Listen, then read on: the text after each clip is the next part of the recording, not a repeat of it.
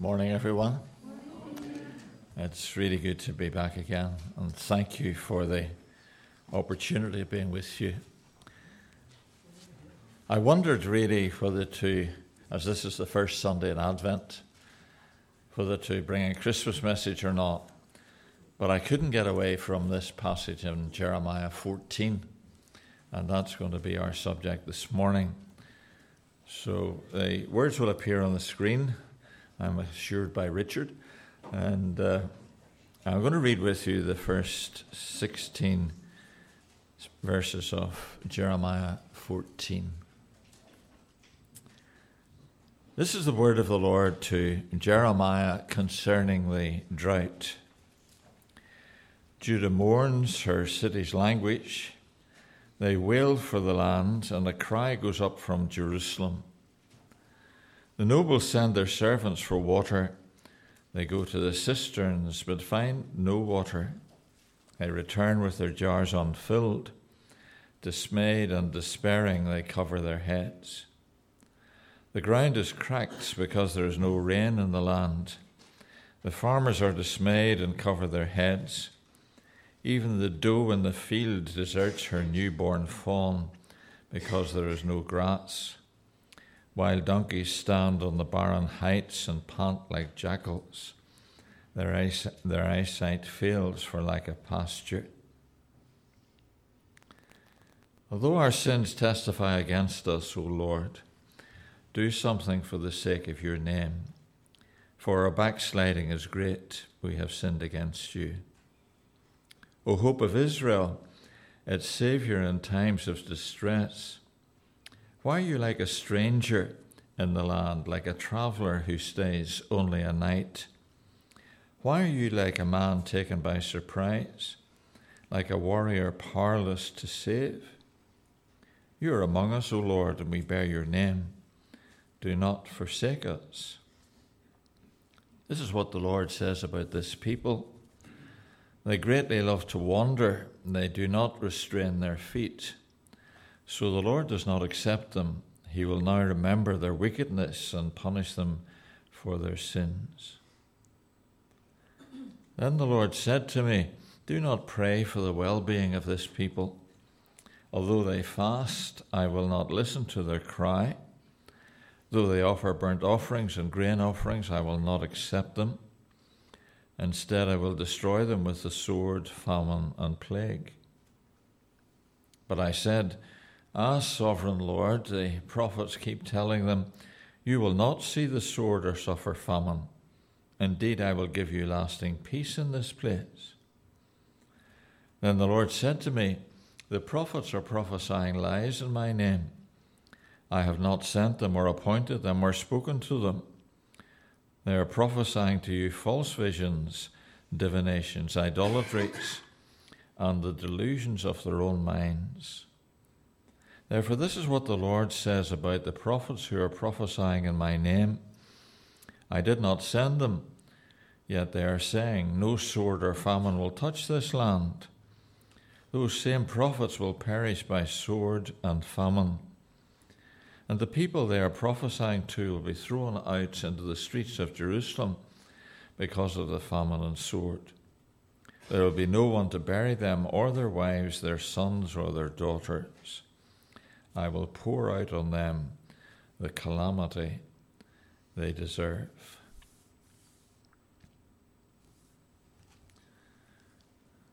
We discover a little bit later in this prophecy that Jeremiah gets so fed up with preaching this same type of message that he actually says to the Lord, I'm not going to do it anymore. There is so much disturbance in myself because of the message that you've given me to preach that I'm not going to say it anymore. We'll be looking at that, God willing, in the new year.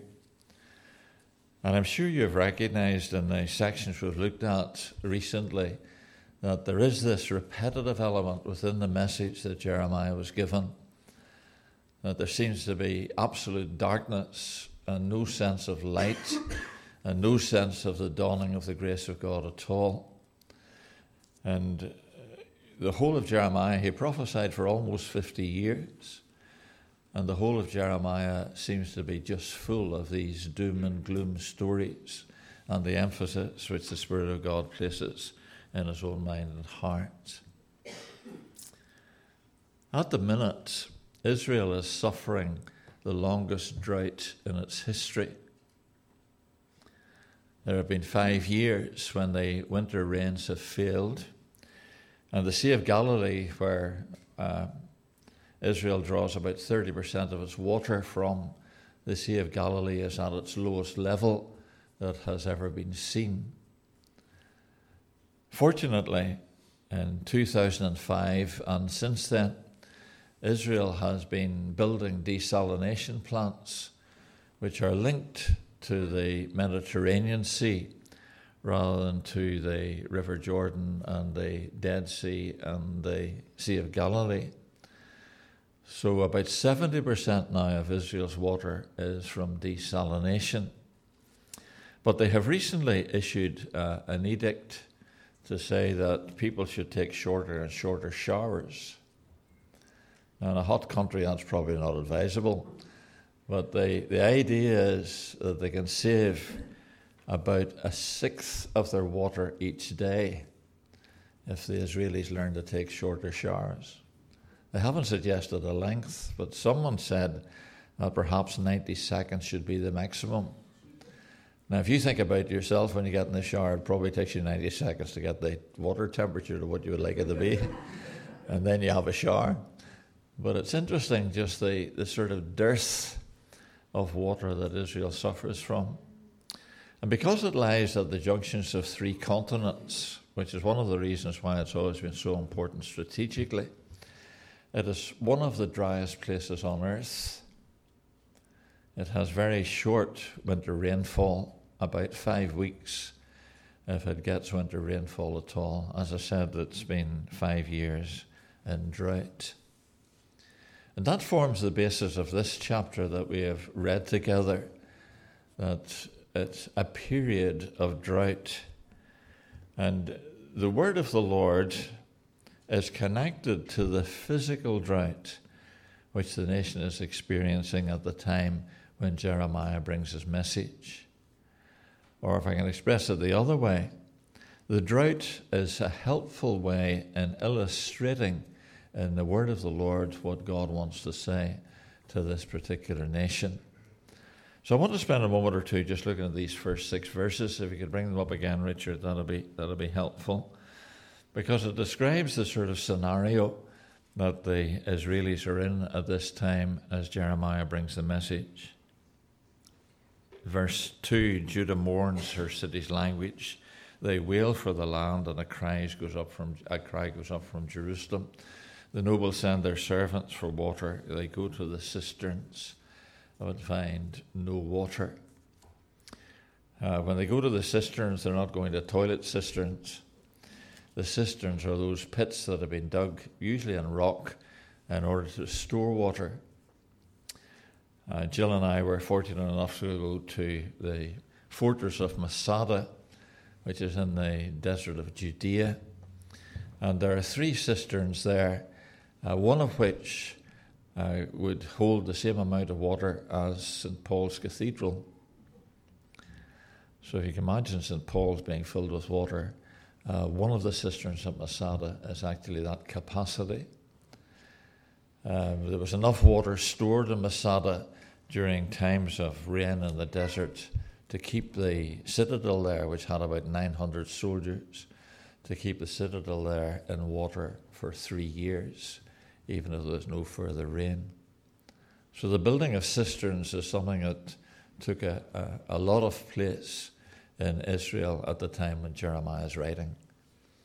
But really what's being illustrated here is that regardless of the preparations that we make, and you and I make preparations in our life to provide for ourselves, perhaps for the future or when we retire or whatever, we make preparation, but it's very wise to recognize that the preparations that we make will not meet the needs of our hearts and our souls.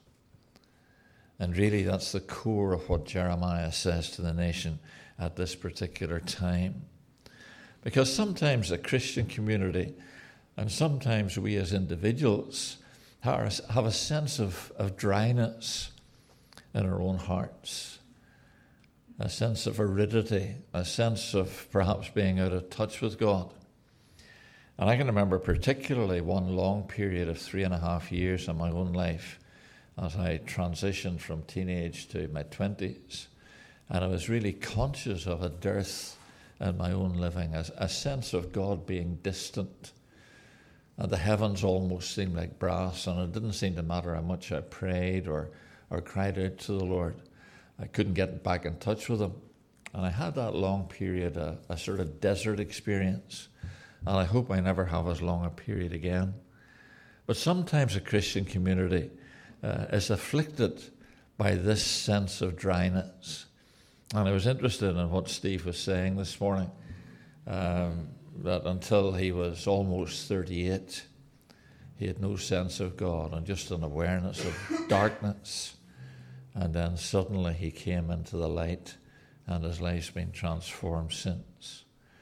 So both individually and collectively, there is this danger of a dearth, of an emptiness in our souls and our life. And so the last part of verse 3, they return with their jars unfilled, dismayed and despairing, and they cover their heads. The ground is cracked because there is no rain in the land. The farmers are dismayed and cover their heads. So you have this sort of sense of just an immense lack, a sense of an awareness that something has gone wrong. And again, just to remind you of what Steve said earlier, this is so much the state of our nation and the state of the world at large at the minute. I've talked to men who are even older than I am and find them saying things to me like they have never known a period like this in all of their history. That this has just been, as Steve so aptly said, a mess. And men's hearts are failing them for fear. There are 42 unresolved conflicts on the face of the earth at the moment. Seems almost unimaginable, doesn't it? 42 unresolved conflicts. And it doesn't seem to matter where you look. One of the pieces of advice I was given by one of my lecturers when I was at college was buy a decent newspaper every day. I don't buy a decent newspaper every day, but I buy a newspaper most days. And the amount of stuff that's in it, when you begin to look at the little bits and pieces, is just incredible. Men's hearts are failing them for fear. And it appears as though, and I use the term carefully, God has deserted the earth. And if it wasn't for his generosity and the harvests that we experience, it wouldn't just be a third of the world that was short of food. It would be all of us. So we're living in this sense of a lack. And even here, the wild animals that do in the field and the wild donkeys stand on the barren heights and pant like jackals. A very apt description. So there's a wasting in the land. And Jeremiah then takes this up and applies it very directly in the spiritual sense to what's happening in the land of Israel as he brings this message. And he says this in verse 7. Although our sins testify against us, O Lord, do something for the sake of your name. Do something for the sake of your name. It's just an appeal from his heart, an appeal from the heart of the land of Judah. Please intervene. Please do something that will make a difference. Please demonstrate who you are. A little bit later in the passage, we read that Jeremiah refers to the Lord Jesus as sovereign Lord, or to put it another way, King of the universe. And that's actually the import of what he's saying. You who are in charge of everything, intervene in our lives in such a way that we'll notice there's a difference. And so he uses these two terms in verse 8, O hope of Israel, O its Saviour in times of distress. We're going to be celebrating the coming of the Saviour to earth. One of the names that the angel told his parents to give him was that he shall be called Jesus, because he shall save his people from their sins. And this one who came as the Saviour, the one who saves. And I think we have tended to lose sight of that in our recent preaching and thinking that, this one, his prime objective in coming to earth was not to be a nice wee baby born in a manger. His prime objective in coming to earth was to die upon a cross so he could be our Saviour, so that he could deal with our sins, so that he could deal with the drought in our lives, that he could deal with this dearth that we're so often conscious of, and bring something of his presence into the immediacy of our experience. And I would say with Steve, to know the Lord Jesus is the greatest thing in life. And to have the privilege of getting to know him better from day to day is just terrific, because he's our Saviour. He constantly saves, and he engages in bringing our lives to fruition and bringing from them those things that we can best accomplish. In fact, he has designed us to be so. And whenever he intervenes in our life suddenly blossoms in ways that we couldn't previously have imagined. So he becomes our Saviour. He saves us from our sins. But he is also our hope. I belong to a little group, or I have belonged to a little group for some years called Maranatha. And we go about the country preaching particularly about the return of the Lord Jesus. The word Maranatha means even so come. Even so come, Lord Jesus. And we look forward to that. Our hope is in him. And the Saviour didn't just die on a cross, but he was raised from the dead.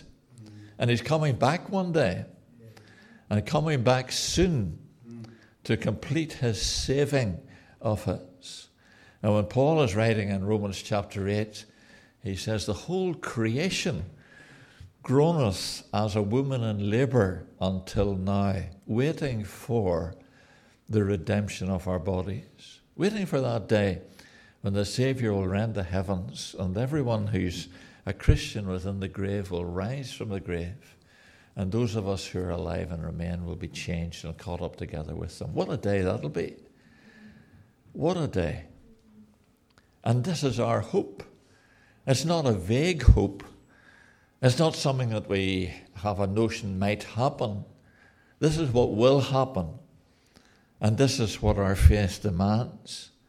And, for him to be outlined here in this passage as the hope of Israel and the Saviour of the same and the sovereign Lord, as occurs later in the passage, is just an immense thing that we ought to hold constantly in mind. And you may remember that last week we looked at those verses that Steve had read to us.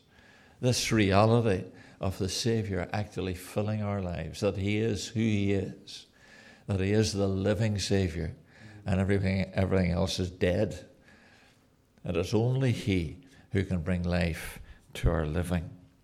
And so there's this word of confession that you have in verse 7. Our backsliding is great. We have sinned against you. And then this series of questions. And that's really why I'm in this passage this morning and not preaching on Isaiah 9, which was in my mind also. Why are you like a stranger in the land and a traveller who stays only a night? Why are you like a man taken by surprise, like a warrior powerless to save? Why? And what Jeremiah is saying is, why haven't you intervened? Why haven't you expressed yourself? Why are you like a stranger? Why are you here just like a traveller for a night? Why is it that you look like someone who's been taken by surprise and like a warrior that's powerless to save? Why have you not intervened? And I have that question for ourselves as far as 21st century Britain is concerned. Why has God not intervened with all the nonsense that has gone on in the last 20 years? Why is the country in the mess it's in? Why has that which was logical and practical until 20 years ago suddenly become bigotry and since then? You know, why can you not have an opinion which is scriptural and biblical without being labelled a bigot? Why can you not tell the truth without being told that you're telling lies? Why has the whole perspective changed? Why has God not intervened? I'll tell you why. Because the nation has decided this is the way it's going to go.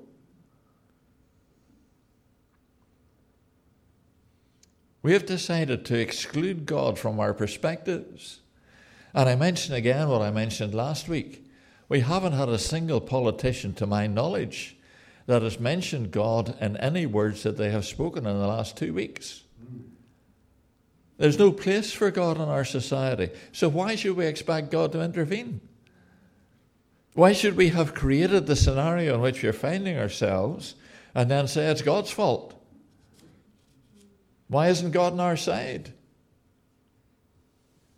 And so Jeremiah is raising exactly the same question here. And then he says this: "You are among us, O Lord, and we bear your name. Do not forsake us." Don't leave us permanently alone, because there are those amongst us who bear your name. And I know, and I talk to many folk during the week, and they tell me how much they're praying for God to intervene. There are people who bear his name. Many of you here this morning.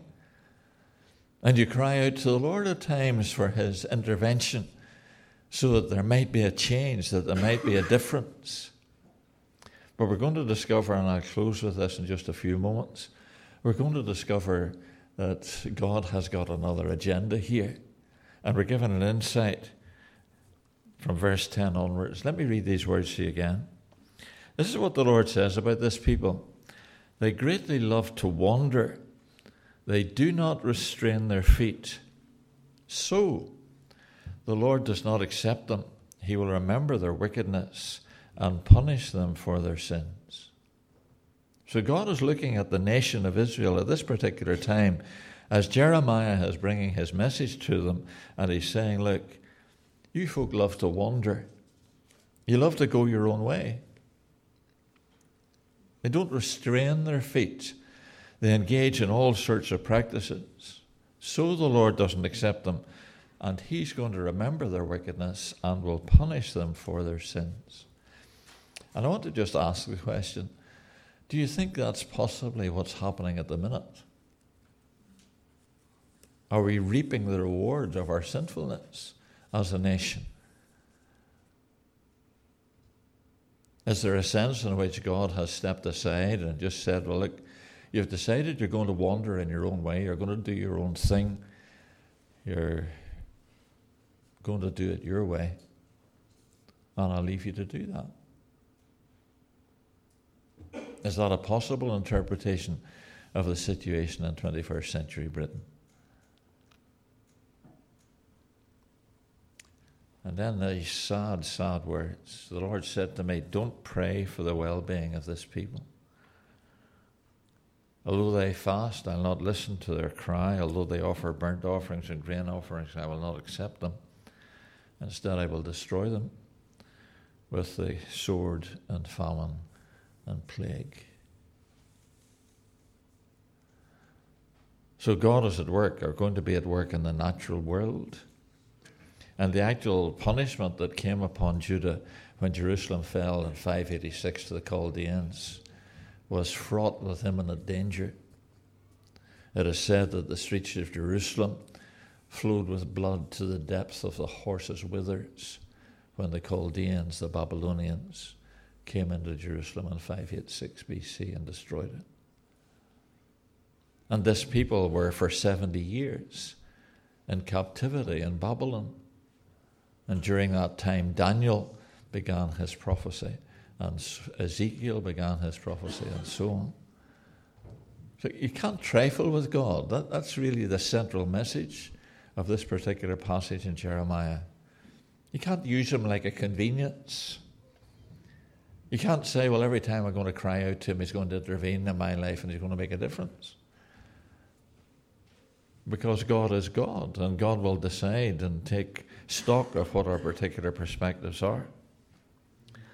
And then Jeremiah pleads for them, and he says this: Sovereign Lord, the prophets keep telling them, you will not see the sword or suffer famine. Indeed, I will give you lasting peace in this place. God says the prophets are prophesying lies in my name. You know, it's the hiding of the truth is one of the real dangerous things in our society. I've been interested in looking at one or two of the debates, and I don't watch many of them, but one or two of the debates that have been aired recently, and the overlying emphasis that comes across is we can't trust our politicians. They tell us lies all the time. Why should we vote for people who lie to us? Etc., etc., etc. The prophets prophesy lies. And they say, well, it's all going to be okay. You know, we can sort it out. We're the guys who have all the answers. And God will give you lasting peace, and everything is going to, and the garden's going to be rosy. And God says, no, it ain't. Because God will judge sin. And the people who are prophesying thus, you have a phrase at the end of verse 14. All they're talking about is the delusions of their own minds. The delusions of their own minds. The delusions of their own minds. They think it's going to be okay, but it's not going to be okay. And this will be the outcome. Those same prophets will perish by sword and famine. I will pour out on them the calamity they deserve. I mean, these are desperate words. Desperate words. And yet, true. And as I said, a few years later, the Chaldeans were going to come and destroy Jerusalem. And this place, which had been a place of truth and sanctuary for many generations, was going to be left like a wilderness. The hiding of the truth is the greatest curse of our generation. Nobody tells the truth anymore. And if you tell the truth, I mention again, you're a bigot. If you say God says this should not be, and people say, oh, you're bigoted. No, you're not. You're truthful. And it seems to me that we need to be salt and light in the earth, that this is our calling. And we face major issues in our generation, but we need to express what God says. And I admire Jeremiah. You know, he was a lonely voice in Jerusalem and Judah at this time. There wasn't any support for him.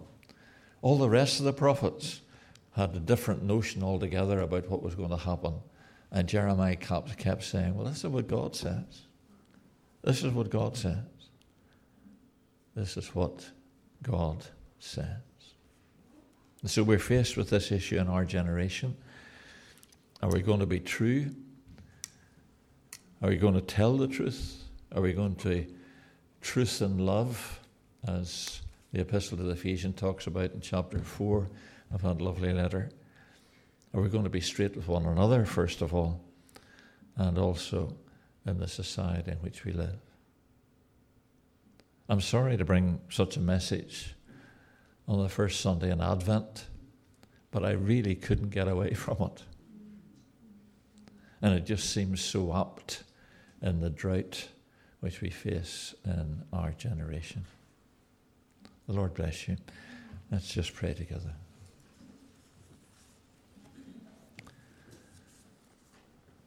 Father, we hardly know what to pray this morning, as we recognize that our nation has turned its back upon you and gone its own way and wandered because it likes wandering. And we find ourselves in a society in which your name is not revered and indeed hardly mentioned. And we want to bring our nation to you. We want to bring ourselves to you. We ask, Father, that you'll revive us again and bring the light of your presence and the joy of knowing you into the center of our lives, so that as we talk to others and spend time with others, we may be able to share with them a message of hope, a message which relates to yourself. And we ask, Lord, that you may give us opportunities during this Christmas season just to share with others the joy and love that we know from our Lord Jesus. And we pray that you'll just use us in these days for your glory. We commit ourselves to you in Jesus' name. Amen.